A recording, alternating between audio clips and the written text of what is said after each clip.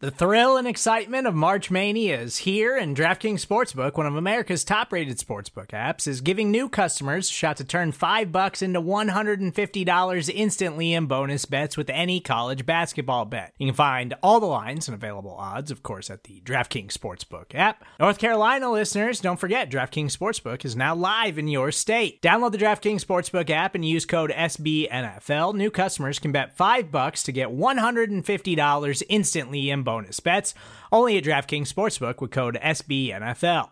The crown is yours. Gambling problem? Call 1-800-GAMBLER, or in West Virginia, visit www.1800gambler.net. In New York, call 877-8-HOPE-NY or text HOPE-NY. In Connecticut, help is available for problem gambling. Call 888-789-7777 or visit ccpg.org. Please play responsibly on behalf of Boot Hill Casino and Resort. 21 plus, age varies by jurisdiction. Void in Ontario. Bonus bets expire 168 hours after issuance. See dkng.com/bball for eligibility, deposit restrictions, terms, and responsible gaming resources.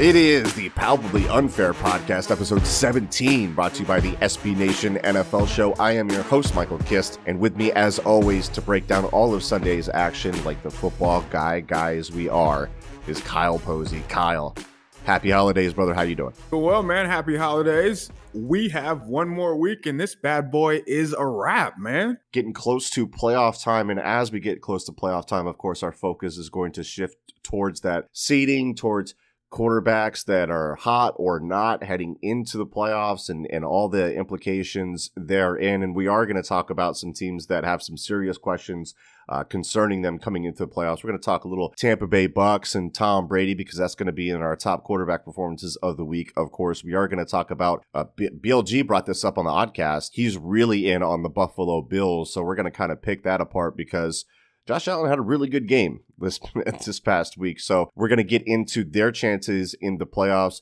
We're actually going to talk about some Eagles because Kyle is going to make me, and we're going to talk about some Dolphins. So again, another playoff team focus there. And then we'll get to Kyle's 3 defensive MVPs of the week. And look, I mean, the first thing that I want to talk about here is, of course, my number one quarterback performance of the week. As we do every week, we highlight the top 3, but there are a couple of things. Since joining the Football Cheat Sheet, which is our Friday show here at the SB Nation NFL Show, I am 1-0 on moneyline bets, as I said, to smash the Bucs in their matchup with the hapless Lions. And as such, Tom Brady is my number one performance of the week. And I also, by the way, said that I was more confident in this one than the Chiefs Falcons because I was confident that the Falcons would force a weirdly competitive game and would at least cover the spread, and that game was in fact weird and in fact competitive, and like a lot of Falcons games, should have been won by them, but was ultimately choked away like so many others. Real shocker there. But dialing back to the Brady-led Bucs against the Lions here, this was a drubbing from belt to belt. Tommy threw for 348, 4 touchdowns, 12.9 yards per attempt, second only to Ryan Fitzpatrick, who had a much smaller sampler size. We're going to talk about him in a second. But this turnaround for the Bucs offense in the last 3 games is not just because the Lions stink. Like, I get that. Kyle right away flagged to me, I watched this game and it looked like the Lions weren't trying, and I don't disagree with him. But I think it's a credit to the Tampa Bay coaching staff, and it comes down to some philosophical shifts on 3 things. Number 1, I think they have more quick game answers for pressure packages. Number 2, a higher frequency of passing on first down. And number 3, more play action, which is like a panacea for any struggling passing game because these days, maybe excluding guys like Big Ben, Daniel Jones, Carson Wentz. But regardless, in the last 3 weeks, the Bucs have used play action at a 10% higher clip than they were before. So that's step 1. Step 2 is fixing their early down issues, mainly first downs. And one of the big frustrations with the Bucs was their old school approach to balance on first down. They were running on over half of their first down snaps with the 3rd worst rushing success rate. So they're just pounding it against the wall, and they continue to do it week after week after week until they hit the bye. They took stock of things. They turned things around. Now they're among the league leaders in pass rate on first downs in that span, and their EPA per play is 2nd in that span. So step 3, answers to pressure packages. I don't know why it took this long, but Brady's been checking into some things that he sees when he sees blitz that they just didn't have in the offense before the bye. And as such, they've hit some explosive on things like tunnel screens. They get the ball out quick, really exploit the numbers advantage on the perimeter when teams are bringing heat. So this is less about one performance against the bad Lions team that has now allowed 40-plus points for the fourth time this season, being led by Corey Unlin for whatever reason. I don't know why they hired him, former Eagles defensive backs coach that never developed anybody there. I'm not mad about it. This is more about a philosophical shift in the Tampa Bay Bucs approach to offense and the passing attack that has been going on since the bye. And Kyle, I know I have been extremely frustrated trying to figure out this team. You have been extremely frustrated trying to figure out this team, but now they are riding a 3-game win streak with an offense that is humming. Granted, there's some competition issues there with the defense, but overall, I think they're mentally in the right spot and they're coaching the right way. They've clinched a playoff spot. Kyle, are you with me? Is it time to get back on the Bucs pirate ship? Because to me, it looks like they found their mojo. We're getting closer, that's for sure. And talent is never the issue, and talent will never be the issue for Tampa Bay. It's just execution. I think your second and third points were the big ones here. So play action, huge. First down play action especially is what they really killed the Lions on. So they're running. They love to run this vertical passing game, and essentially there was one touchdown to Gronk where Tom's just playing with the free safety. I just felt so bad for that dude because he just did not have a chance. But the checkdowns to the running backs were not there the first half. Like, they just weren't there at all. And you mentioned the tunnel screens, and they didn't really break this game, but that's an option. So Godwin, AB, like, those are guys you want to get the ball out to when they're blitzing, so because it's going to be one-on-one. But I think it really goes back to being as simple as being able to check the ball down to Fournette. So instead of a sack, you have a gain of 4 or 5, and those are plays that keep you ahead of the chains and keep Tom Brady on schedule so they can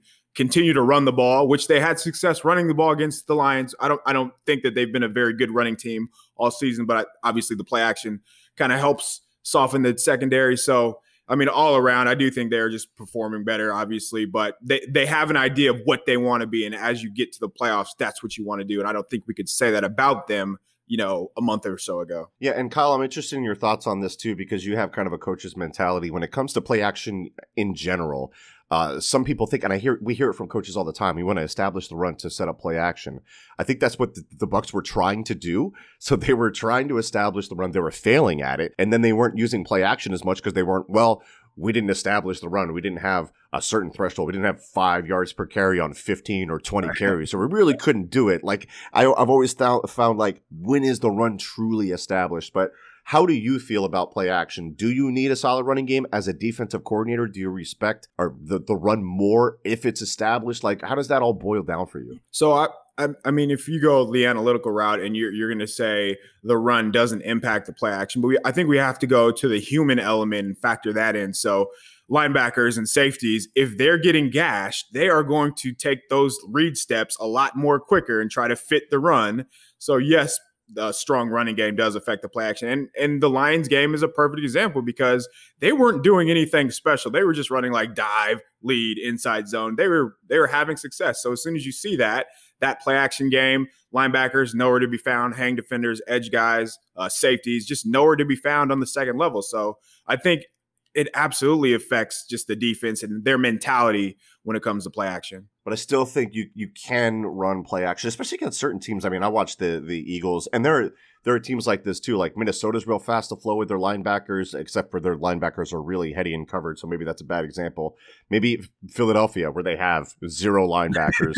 They're so fast to flow, regardless if the run is established or not, because the first thing they want to do is stop the run on early downs, right? To force 3rd and long, let them rush with 4 and make Schwartz look like a genius because he's got 4 studs on the defensive line. But they're so fast to flow, regardless of the situation, that they're so out of position. So I think there are teams where you don't necessarily have to establish that run at all. That's just kind of the way that they're coached. That's the way that they penetrate, that they flow. That's the mindset of the defense. So a little sidebar there. Let's get back on track. Let's get back to the top 3 performances of the week with Week 16 of NFL action. Let's go to Josh Allen from the Buffalo Bills. So I don't know if you saw it, Kyle, but Josh Allen to Stephon Diggs, that touchdown from 8 yards out, it was just incredible. Like, this is 1st and goal.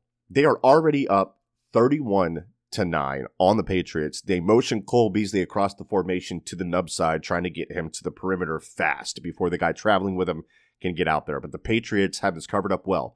Now, A normal NFL quarterback sees this, takes stock of the situation, says, okay, my primary read, which is the only read on that side, is covered, right? They got us on this one. So let's throw this 15 yards out of the end zone. Let's live to play on second down. But Josh Allen is not an NFL quarterback, not a normal NFL quarterback, excuse me.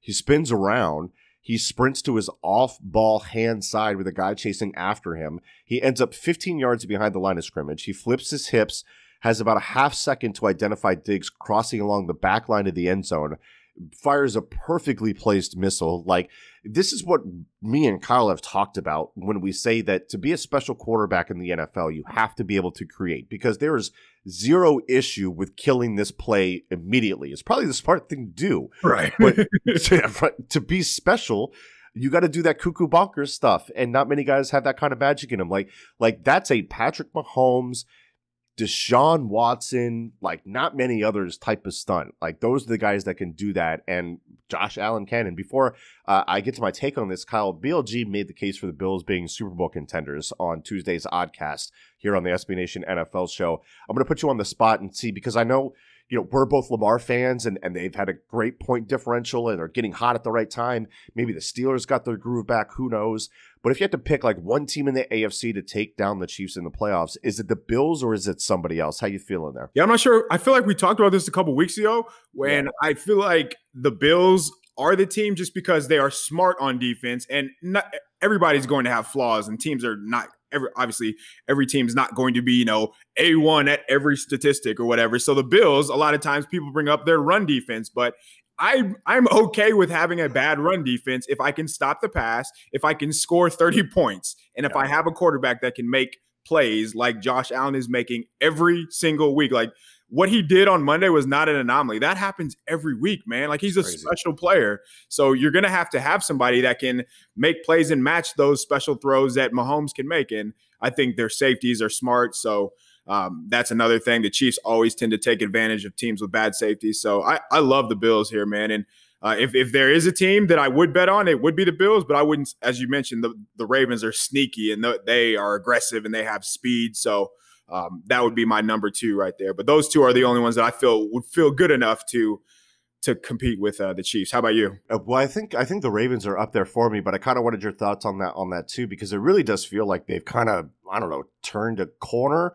I still have concerns with the weapons that they have, but I mean, when Lamar is playing at the top of his game, it's unbelievably hard to stop, and they're going to have a fantastic defense from year to year. They're like one of the only defenses outside of maybe the Legion of Boom that might end up with, I think like 4 or 5 consecutive years in top 5 DVOA, which is just an unbelievable accomplishment for the turnover they've had, the injuries they've had too in the past, and still landed in the top 5. I just feel like people have this idea of the Ravens that comes from the midseason and has not adjusted to what they've done lately, right? So with the Ravens, I think the Giants game is a perfect example. Greg Roman has finally realized that you are allowed to throw routes to the second level, and who knew the Ravens offense is starting to look good. I think the Giants game was a great example of that. Even in the 2-minute drill, if you haven't watched that game, just watch what Lamar does in the 2-minute drill. He had 2 explosive runs to get him down there, and they're throwing these second-level crossers to Mark Andrews, and that's kind of hit their bread and butter. And then they have those isolation routes, too, to Hollywood on the outside that, we don't just have to throw go balls to him. We can do other things to Hollywood Brown. But the defense, man, there was a stretch in the third quarter where they blitzed Daniel Jones on 4 consecutive plays, and it felt like they were just picking on their little brother, man. It was ugly, but they're starting to figure out what they can do on defense. They have guys that can cover, and we'll get to one of those guys later in this podcast here. But I just think, man, again, best players. Lamar Jackson is essentially the answer, the long-winded answer here. Yeah, I'm definitely with you there, and I like that context with the Roman offense. I think going back to the Bills, because they're kind of my team that's like, okay, they're serious, and the Chiefs are in a little bit of trouble. Like I've been saying, it's the Chiefs and everybody else. I don't know if that's necessarily true right now because of the struggles that are going on with the Chiefs offensive line. They are starting 2 of the 5 starters that they had from the Super Bowl along that line. They're starting like a UDFA, a couple 7th rounders. Like it's pretty ugly for them up front. Patrick Mahomes is a top 5 pressured quarterback in the last 4 weeks, and it's really affecting his performance there. And I think this Bills team, they're just a completely different build from what they were last year. Like last year, I called them paper tigers when they were 5-0. I did not buy them at all. And I loved Brian Daboll, so I was an early adopter of his stuff, but I saw a team that had a top-tier defense keeping them in rock fights week to week because the offense could not put up the points. And it was in part because they didn't have the weapons. And frankly, Josh Allen wasn't good last year. And as such, they were one and done in the playoffs against one of the worst remaining defenses in the playoffs, that being the Texans in that crazy, entertaining overtime wildcard game. This year, that's not the case at all, man. The defense has been better recently comparatively, but they are not as good as the 2019 version. But it doesn't matter. Like Kyle said, if your main weakness is run defense, man, I do not care. They got a true wide receiver one in Stephon Diggs that's been absolutely on fire since week 13. Josh Allen has the lowest percent of uncatchable passes from a clean pocket per PFF, which is the most absurd turnaround in accuracy that I have ever seen. I don't think anybody could have realistically seen that coming. You're crazy if you call that. They're also second in scoring in the last 3 games, 6th on the year. I could go on and on, but I'm in love with this team, and my Buffalo Rumblings t-shirt is on the way. I ordered it during the Patriots game. By the way, in the post-game news, I don't know if you saw this clip, but this dude, Bob Halloran, said the baton of arrogance was being passed from the Patriots to the Bills after the fake punt conversion, which is a banger of a line. So I'm with BLG on this. I'm all in on the Bills. I know I'm known as Music City Mike, as Pete Sweeney often calls me, but I've traded Titans for tables in 2021, baby. And actually, that's something I wanted to ask you, Kyle. I think everybody kind of has a second team that they low-key love and follow, and if their team sucks, which, I mean, my team sucks right now, and your team isn't all that great either, that they kind of root for. Or do you only have eyes for the 49ers, or do you have a second team? So I've always just followed players, like in every sport. So I don't really have a team, but there's always guys that I root for. So as long as Deshaun Jackson is alive, I'm going to watch whoever he plays for. Unfortunately, he hasn't been playing because he's healthy. But as we saw last week, man, he's still like a fun player, deep ball guy to watch. The other guy was Cam Newton, who, well, we know how that is going this year. So those have been pretty much my guys throughout the last decade or so that I've been watching. I feel you, because I'm a big Chris Godwin guy. We've talked about him, so I'll watch him. When he's playing, I'll root for the Bucs that way. So I get that. Let's go to my number 3 quarterback performance of the week, and this is less about a performance, just because I talked about it on Monday Football Monday. It was my yeet of the week, and of course I'm talking about Ryan Fitzpatrick, who comes in and just delivers a magical throw 38 yards in the air to Mac Hollins to set the Dolphins up in field goal position while getting his face ripped off. Just incredible mechanics on that one. I have it up on my timeline if you haven't seen it, but a gorgeous throw. There is something so odd going on in Miami, Kyle, and I'm actually wondering, do you start Tua?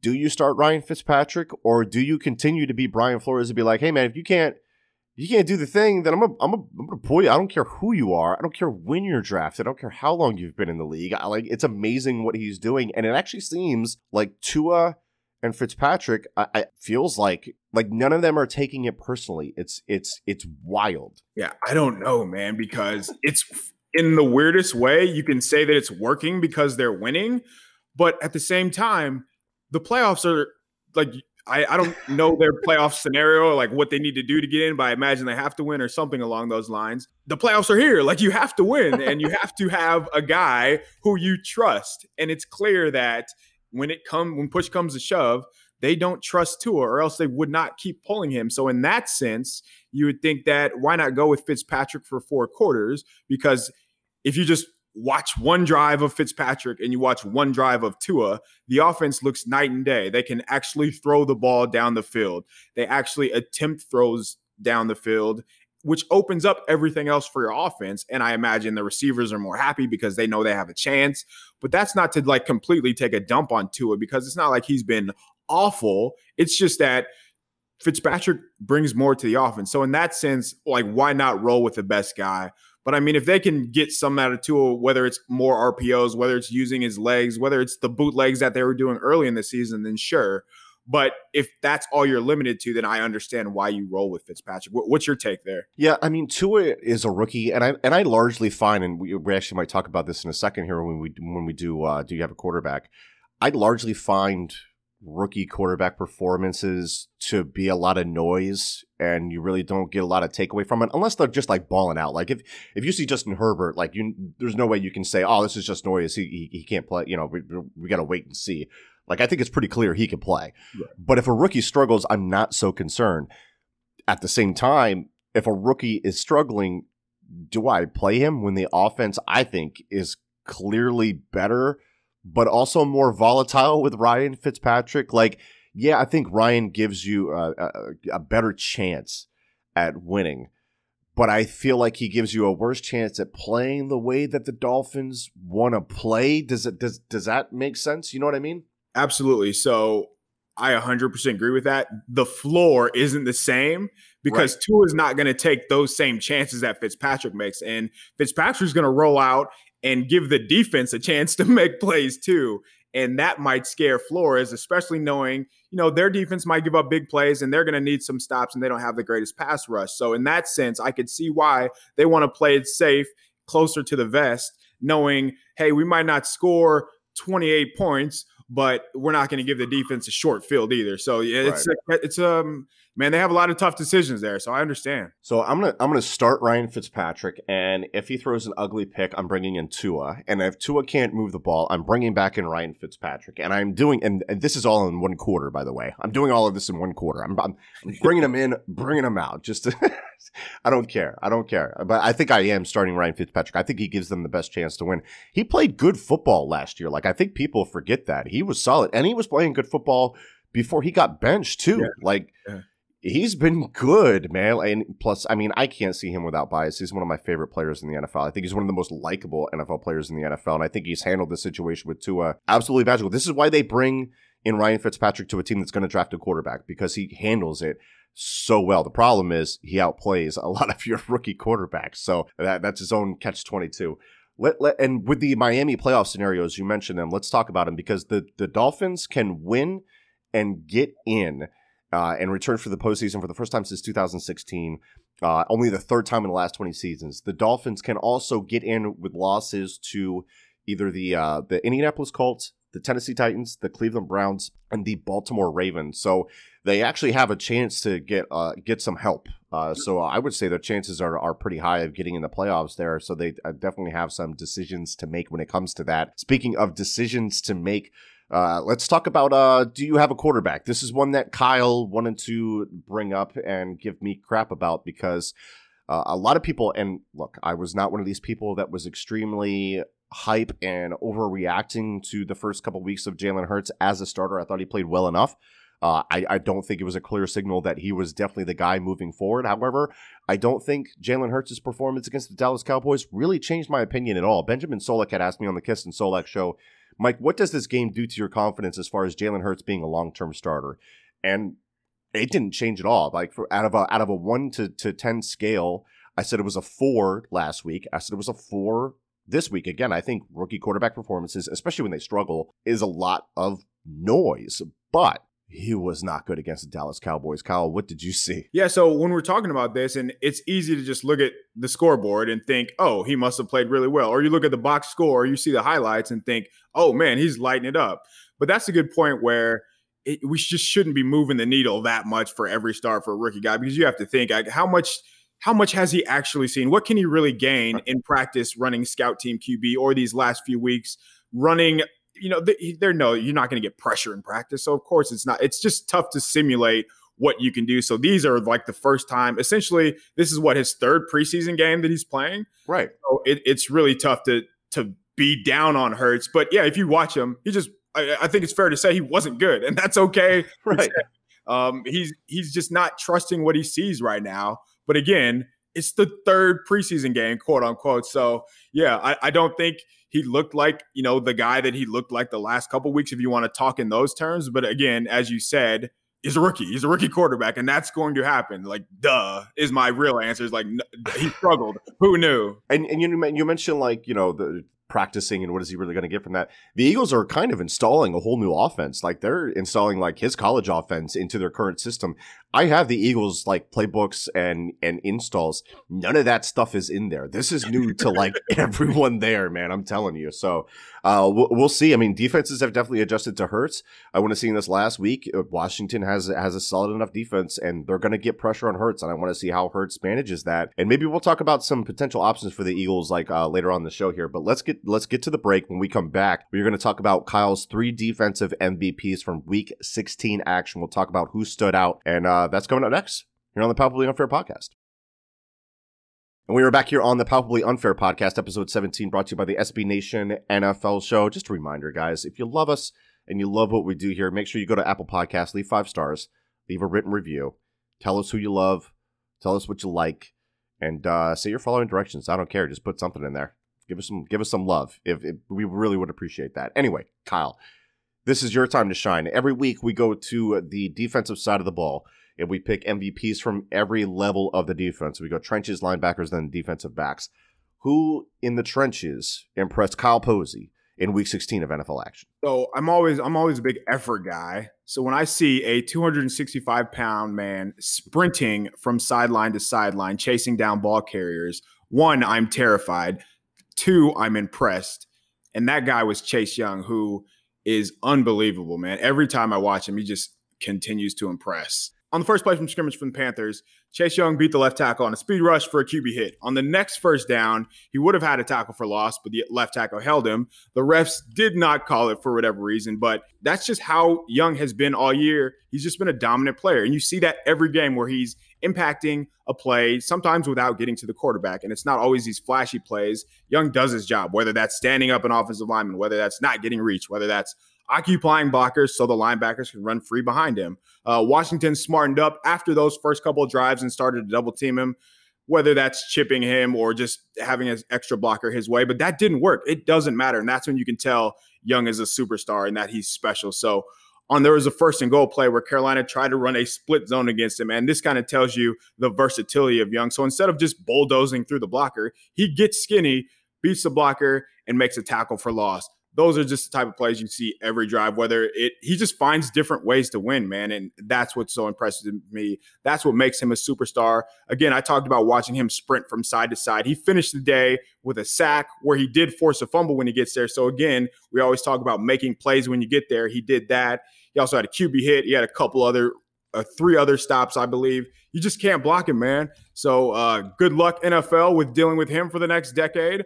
I would not want anything to do with him. Honestly, he's going to be like one of the 5 best players in the NFL within the next 2 years.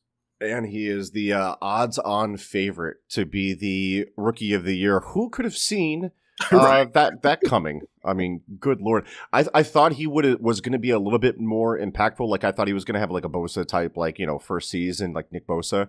But at the same time, what I've seen from him lately, and by the way, holy crap, have you been watching Jonathan Allen right next to him? Yes. Who, again, maybe do we give Young credit for that? Because Allen, who has been fine, he's been like really good this year. So is that because of the Young, now that they have like a dude next to him that Allen's talent's coming up? I don't know. That's a great question. But yeah, Washington, man, they're set up front for the next few years because they have a couple edge guys like Montez Sweat, good too. So they have guys. And like even when you get like down, like so Deron Payne, like people know him. He's a first round pick. He's really talented. So built along that defensive line. That's why they can compete with a lot of these teams, man. Like their record looks bad, but like think about what they've gotten at quarterback this year. And think about the games that they've been in that they really shouldn't have been in because of that defensive line. If you win in the trenches like that, you have a chance, man. I mean, look at the Steelers. Their offense has been buns for a while, but their defensive line is like the best in the league. So yeah, it's going to keep them in games. It's going to put them in fortuitous situations. Like I really think that the Steelers were saved by TJ Watt on that strip fumble in the first half because the Colts beat the crap out of the Steelers in the first half. The only reason the Steelers were in that game was because of the 7 free points they got off that strip fumble that set them up in the deep red zone. Anyway, that's a whole nother tangent for a whole nother day. So let's get to the second level of the defense here. Linebacker that you liked, and it's a linebacker that I love. I'm going to dunk again. Well, this was a guy that I had easily in my top 30. Kyle, who impressed for the 49ers? Yeah, man. At the second level. I keep trying to check. Sorry. Go ahead. It's Fred Warner. I mean, he's the best in the business. He had 14 tackles. He was targeted 12 times. He allowed 57 yards in coverage. They have this check where if there's empty, he just mans up on the number 3 receiver. So it doesn't matter who it is. He just mans up on him. That's how much confidence they have in Warner. That's not normal. Like, teams don't do that. Hey, you have this guy. Oh, he's not a guy. He's a receiver who runs a 4-4. And again, he's not giving up anything, man. So he broke up 3 passes. One of those came on a 4th down where he got into the passing lane, batted a pass from Kyler. He forced a fumble. He recovered a fumble. I don't know, man. Every week he does this. Every week he makes special plays. He's all over. He's running like a guy with his hair on fire. He's running through blocks, slipping through blocks on screen plays, man. He's a special player. Don't want to waste too much time because we say the same thing. We can just hype him up every week. 49ers are lucky to have a guy like that. Yeah, I mean, you're right, though. When it comes to like those 3-by-1 sets, teams really don't want to put their linebackers out there. There are certain coverages you can do that with where they have some help. I know that Seattle does that with KJ Wright at times, Bobby Wagner or whatnot. They'll leave a linebacker on a wide receiver, but there are times, and look, I know this, again, I'm going to bring up the Eagles linebackers because they're bad. Nate Gary ended up in a coverage against Chase Claypool in the Steelers-Eagles game when they were in a 3-by-1. And for some reason, nobody called timeout. Nickel Roby Coleman is over to the right of Gary. He's looking back at Gary going, hey, I can hear the audible. They're sending him deep. Get back, please. And Gary still just wasn't able to stay with him because, I mean, it's not a reasonable ask of a linebacker, but Warner does it on a daily basis. And as a defensive coordinator, that allows you to do so much when you have a dominant player that you can ask a lot of. I mean, the Los Angeles Rams do this all across their defense. They ask Aaron Donald to dominate so they can use light boxes. They ask Jalen Ramsey, cover wide receiver 1, we are going to roll coverage away from you, right? So they really put it on their superstars to be put in difficult situations so that they can be sound elsewhere and pour resources of their defense elsewhere. And that's what a guy like Fred Warner allows you to do. Let's go to the third level of the defense. And this is a cornerback from a team that we were talking about before as a team that's getting hot at the right moment. Who is it? Yeah, man, Marlon Humphrey. He is a stud. I love watching that dude. So if an offense is going to run a double move against a cornerback, it's usually because they're either really good and they're going to be aggressive and they know what you want to run. So that's the only way that you can get a completion on them, or the exact opposite. And in Marlon Humphrey's case, it's the former. So the Giants try to run an out and up on Humphrey against Sterling Shepard, who's a competent receiver. And Humphrey just pinned him to the sideline, they had nowhere to go with the ball. And that kind of just set up how the game went along. So on the next play, Humphrey chases down Evan Ingram from the other side of the formation for a tackle. Humphrey was targeted 2 more times on the same drive, and both of those resulted in incompletions. On the afternoon, Humphrey was targeted 12 times in coverage. He allowed 4 receptions for 51 yards and broke up 3 passes. He also had 6 tackles. He was active. And there's always context because as soon as you throw out those numbers, somebody's going to be like, well, he gave up 12.8 yards for reception. Well, yes, that is true. So I wanted to walk through those receptions here. Okay. So Humphrey, the first reception Humphrey allowed was for a gain of 4 on a curl route with under 2 minutes to play in the half. And the tackle was inbounds. That is what we call a failed reception, meaning was not a successful play for the offense. There's a free idea if you're looking to chart something in the NFL. You're welcome. So we also had a near defensive pass interference that I was going to lose it if they called it. Luckily, they picked up the flag, but another forced incompletion from Humphrey. So anyway, he gave up a 20-yard reception on a seam route, which is a Hank concept. I imagine you know what that is, a three-man concept to the same side where curl on the outside, whether it's a seam on this number 2 receiver and the number 3 receiver ran a post. I'm going to forgive him on that because in cover 3, the corner has no chance. At the school that I used to coach at, we called that route concept money for obvious reasons. There's nothing that you can do for that. So that was the other reception that he gave up. The next reception that he gave up did not come until under 2 minutes left in the game when it was a 2-possession game. So he was balling out, man. He broke up multiple passes. They tried to get him in that 2 minute that I mentioned. He almost jumped the slant route, could have been a pick 6. So Humphrey's cap number this year is $7 million. and it's $10 million next year. The Ravens are paying a top 10, probably top 5 cornerback $17 million for the next 2 seasons total. Life isn't fair. Be more like the Ravens. Humphrey's a superstar. He is, to me, one of the best cornerbacks in the game. This game was a prime example just because he does not give anything up. And they ask him to do a lot. So he's not just playing, zone coverage. He's playing press. He's playing off. He's playing in the slot. He's following wide receivers around. He's a star, man. And yeah, $17 million. When I looked that up, I was honestly disappointed because I didn't know it was that cheap. That's not even a bargain. That's like a steal. Goodell should outlaw that contract. It's not fair. I'm looking at it now, and the way it's set up is crazy. So he signed the 5-year deal that's $97.5 million, but it looks like things don't really start to hit until 2022. And all the big time cash is up front, and it's not impacting that's crazy. It's a perfect deal. Yeah, I don't know how it's allowed. Seriously. That's amazing. Good for him. And Kyle, that's good context too about coverage analytics. I like using them, but I feel that the coverage stats always need the most amount of context. And I know people reach out to people that cover different teams and whatnot. They'll reach out to PFF and say, hey, you might want to look at this and see if you can get a correction on it because it wasn't this guy's fault. I've seen Jalen Mills credited for a 75-yard touchdown against Deshaun Jackson, which is Malcolm Jenkins just completely voided the middle of the field. It's impossible to ask that of Mills with outside leverage in this coverage against that route concept and whatnot. So all of those contexts, that nuance is definitely important when you look at those. So Kyle, I mean, that's what we do here. We watch the film, we break it down, we tell you why the nerds are stupid. Not really. Anyway, Kyle, any last words for the gentle listeners before we get out of here? No, I got nothing, man. Enjoy these games coming up. It's going to be wild playoffs. So what I would want to end on is, as we see these teams, it's always going to be the team that's peaking at the right time. And that's why we're so high on the Bills right now. That's why we're high on the Ravens. The teams that are playing well right now tend to carry that into the playoffs. Yeah, look out for those guys. They're coming for you. Chiefs, Pete Sweeney. Arrowhead Pride. Anyway, gentle listener, go dominate. Have yourselves a day.